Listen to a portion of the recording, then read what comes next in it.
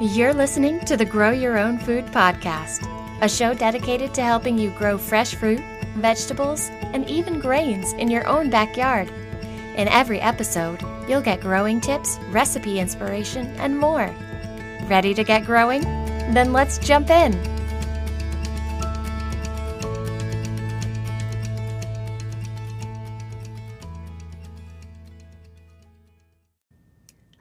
Hello, everybody, and welcome to episode number 83 of the Grow Your Own Food podcast. I'm your host, Shauna Smith, and today we're going to be talking about some things that might help give you life if you are stuck in the middle of the winter doldrums, seasonal affective disorder, whatever you want to call it, and that is seeds that you can start in February.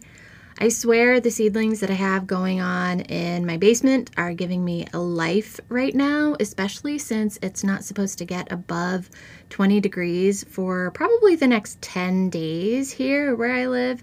Super not excited about that, super wanting it to be spring, but I'm getting a little taste of spring inside with all these seeds that I have started, and you can have that too with these different kinds of vegetable seeds that I'm going to be talking about in today's episode.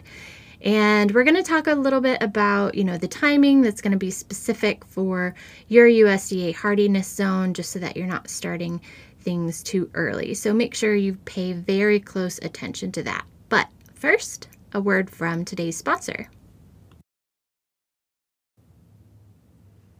So February is one of those really hard months especially in Kansas, because it's still cold and it's full of slush. But where I live, there's just enough decent days to make you feel like spring might be around the corner, only to slap you in the face with sleet like a day later. Seed starting cheers me up to no end, especially in February, which I swear is the longest short month that could ever be possible. And thankfully, there are several things that I and a lot of you can start from seed in February. Whether you live in USDA hardiness zone 3 or 7, all of these are going to be things that you can start around right now. Some of you might need to wait until later in the month, and I'll kind of be, like I said in the intro, be calling that out as we go along, and you'll want to pay attention to that. So make sure, before you heed any of this timing advice, you know very well your USDA hardiness zone and how that's going to affect your seed starting. But let's go ahead and jump in. The first thing that you can start from seed in February that I'm going to mention is broccoli. Broccoli is actually one of those seeds that if you live in zone 6 or 7, you can even start that as early as January. That's when I started mine. I started mine in mid-January. It's part of the brassica family. So as I've said in earlier episodes, brassicas enjoy cooler weather, and their growth rate will slow once temperatures consistently get above, I would say, 70, 75 degrees Fahrenheit. So you need to make sure that you're starting them early enough in the season that they still have plenty of cool weather to grow in, right? So they can come to maturity before it starts getting really hot outside. So for me, like I said, zone 6A, that is mid-January. If you live north of, say, zones 5 and 6, so zones 5 and 6, it's totally fine to start your broccoli in January. If you live, though, in zones 3 or 4, you definitely want to wait until now, till February, mid to late February. And then you'll want to wait until late March or early April, to plant out your transplants. Broccoli seedlings need to be about 8 weeks old before you plant them outside so that they're strong enough to handle the chill. The second type of seed that you can plant in February, very similar to broccoli, and that is cauliflower. Also a brassica, so also prefers cooler weather, but it's a little bit pickier. Cauliflower does not like frost. At least it doesn't seem to tolerate it in my experience. as well as broccoli seems to. It also doesn't tolerate warm weather either. Anything above 80 degrees Fahrenheit is going to slow the growth like it does for broccoli, but it's also going to have the added detriment of causing the heads to yellow and loosen. But if you're up to it, give it a try. I'm actually posting a blog post soon that's all about growing cauliflower if you need tips for that. And when it is up and ready, I will put it in the show notes for this episode. But until then, just keep a lookout for it. If you get the newsletter, I will be, sharing it in the monthly newsletter. So keep an eye out. But cauliflower is definitely something that whichever zone you live in, just follow the same sort of timing that you would that I mentioned for planting broccoli. The third thing you can plant in February is cabbage.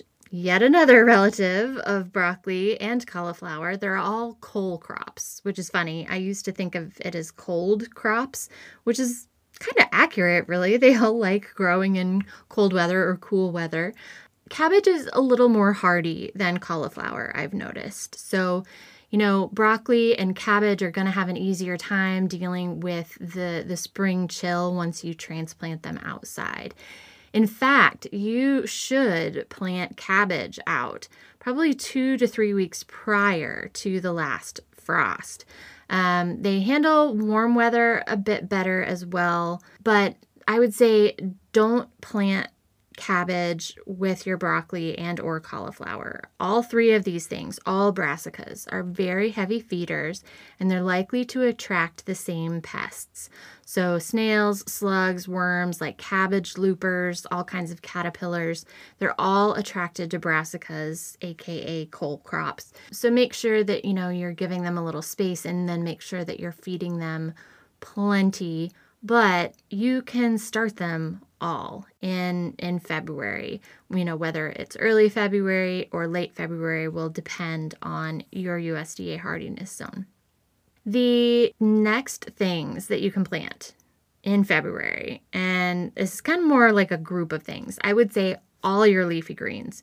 So your lettuce, your spinach, your Swiss chard, your kale, whatever kind of kale you're growing, whether it's fancy curly kale or it's dinosaur kale, that stuff that looks really cool like dinosaur scales, doesn't matter. You can start it inside in your seed starting trays in February. And you might not think that leafy greens would transplant well, but they really do. So when you think about a leafy green seedling, you might think oh, it's really delicate. They can be kind of floppy. But they actually handle the cool spring weather really, really well. I will say spinach has a pretty big taproot, so you do want to start it in a larger container, and that way it won't be root bound by the time you transplant it. But any of these things, they're going to transplant really well, especially just because there's not going to be a whole lot of bugs out, and they can handle the cool weather. Obviously, again, and I feel like I'm going to start to sound like a broken record, but make sure you're keeping your USDA hardiness zone in mind. So for those of us who live in zones 5 or 6 or even warmer, we can start our stuff in February, our leafy greens in February. For USDA hardiness zones like 4 and 3, you're going to want to make sure you wait until the end of February, if not maybe sometime in March, because typically leafy green seedlings should be at least about 4 weeks old by the time you transplant them outside. They should have a few sets of true leaves, but they don't need to be as old as brassica seedlings do when you put them outside. One more little note, if lettuce is one of the things, one of your leafy greens that you're starting, I would say choose leaf lettuce if you're going to start this early. It does better than heads of lettuce in cooler weather. Romaine actually has done really incredibly well for me in cooler weather. I think there's a variety of leaf lettuce called butter leaf that has performed really well in cool weather in spring for me. So those are just a couple varieties, a couple different ideas. Both chard and kale are super hardy in cooler weather, so you shouldn't need to worry about them unless there is a hard freeze after you transplant them outside. With any of these things, if you transplant them outside, this goes for leafy greens, the brassicas, anything I'm about to mention afterward. If there's anything below 32 degrees or at 32 degrees, make sure you're protecting them, after you plant them outside with a floating row cover or a cloche that kind of helps that warmth that's built up in the earth, kind of keeps a pocket of it around that little seedling and keeps it from dying from the frost. The next thing that you can plant, that you can start in February, if you haven't started already, is onions. Onions take a while to grow into seedlings before they're ready for transplanting. I start my onion seeds 8 weeks before transplanting them in mid to late March. So that means I have already started my onion seedlings. I started them back in mid-January. For those of you who live in zones 4 and 3, though, February is going to be probably the perfect time for you to start your onion seedlings. And then even if you live in zones 5 or 6, you know what? You can still plant your onion seeds if you're growing from seed. It's not too late. In about another, I would say 2 to 3 weeks, it will be a little too late to start onion from seed, and you'll want to grow onion from sets instead. These are mini onion bulbs that kind of have a head start on anything that is grown from seed. You do have the problem of them, going to flower, because they do go to flower in their second year of life. So you just have to, cut any flower stalks off to help revert the plant's energy back down into the onion bulb underground. Onion seedlings transplant pretty well in my experience. Just make sure you treat them gently when separating them and tucking them into the soil. They'll seem sort of scarily delicate after you transplant them, and they're going to be kind of floppy at first. But you should start to see them thickening up and standing up straight in probably, I would say, about 2 weeks after you transplant them. Make sure that you're, after you start them from seed in your seedling trays, once they get about, 5 inches tall, make sure you're giving them a little haircut, cutting them down to 3 inches tall. This is just going to result in less biomass above the soil that the roots have to sustain. It gives the roots an easier time. Overall, makes the onion seedling stronger and fatter before you transplant it outside. The next thing that you can start in February, and I would say that this is for folks who live in zones 6B and 7, is tomatoes. You can start tomatoes in February. If you live in zones 3 or 4 and some, regions of zone 5, February is probably going to be a little too early to start your tomatoes. Because again, just like brassicas, tomatoes need about 8, they can go 10 weeks in a seed starting environment, but they really shouldn't go any further than that. And it may not be warm enough in your areas, to plant those tomatoes outside. There are some tomatoes that are a little cold hardier, but no tomato likes frost. So those of you who are in zones, 6A, I'm right on the borderline. I wait until early March to start my tomatoes. But if you live in zone 6B or 7, you can start your tomatoes right this second. The next thing that you can plant in February is beets. I will admit, beets are not for everyone.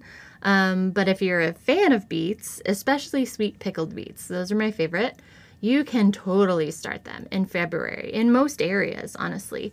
I would say even if you live in zones 3 or 4, you might more want to wait until the end of February, but beets grow like a champ in cooler weather, and unlike other crops with a long taproot, beets transplant surprisingly well.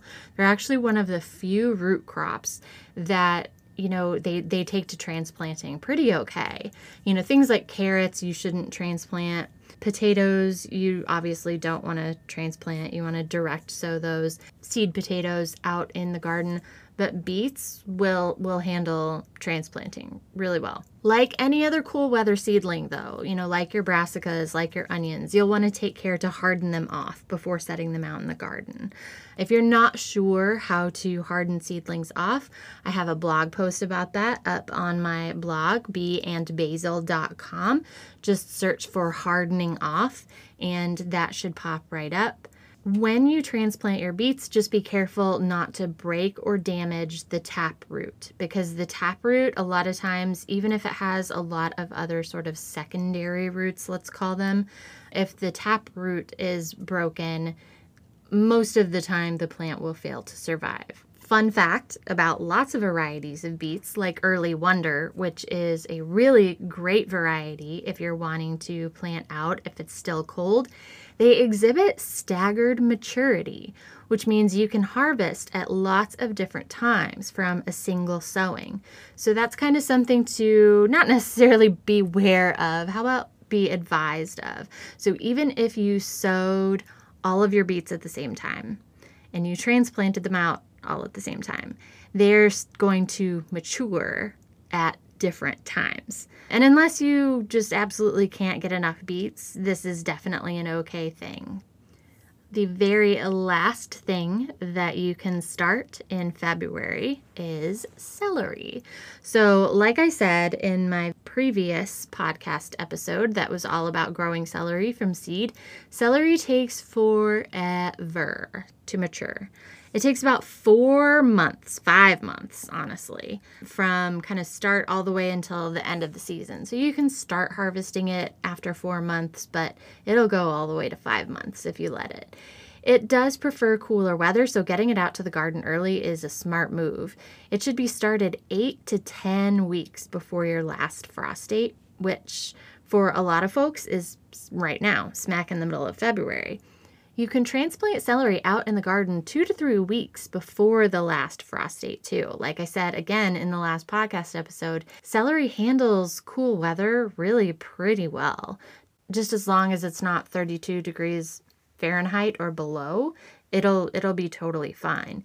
At this point, it should have about 5 or 6 leaves. And while it does need full sun, sometimes planting it in a place or next to a plant that'll give it some afternoon shade, like I mentioned, kind of in between rows of garlic, can help protect it from the hotter parts of the day. So those are all of the things that you can start in February. And actually, you know what? Now that I am thinking about it, I would add eggplants and peppers to that. I kind of have eggplants and peppers on the same schedule as my tomatoes. Obviously, like I said earlier, it's going to depend on your USDA hardiness zone, but eggplants and peppers are another thing that benefit from, I would say, up to 10 weeks in a seed starting environment to let them get nice and strong before you transplant them outside.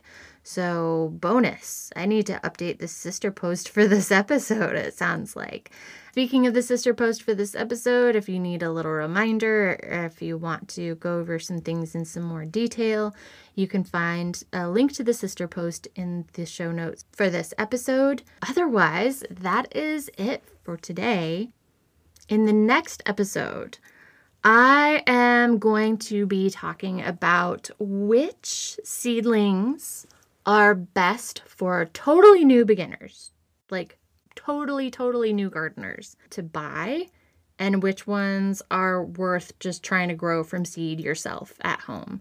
So I know for totally new gardeners, starting from seed probably sounds really scary, but honestly, some seedlings, they are just so ready and willing to grow from seed. It's bananas. Like, you don't need to buy them.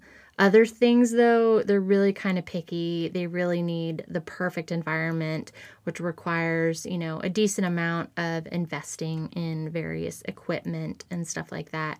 And they're just easier if you just buy them, at your local plant nursery. So I'm going to be going over which ones I would categorize which way for all you brand new gardeners this year. But until then, Thank you so very much for listening. If you haven't had a chance since you started listening to the podcast, I would love if you would go out to your favorite podcatcher of choice and just, click the stars. You don't even have to type anything. Just rating the podcast really quick helps other people find it, helps other people know that you find it enjoyable and useful, and just helps me help other new gardeners like yourself learn much faster. Thank you again, like I said, for listening, and I'll talk to you guys in the next episode.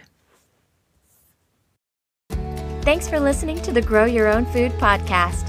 Visit beeandbasil.com for helpful how-to articles, images, and recipes.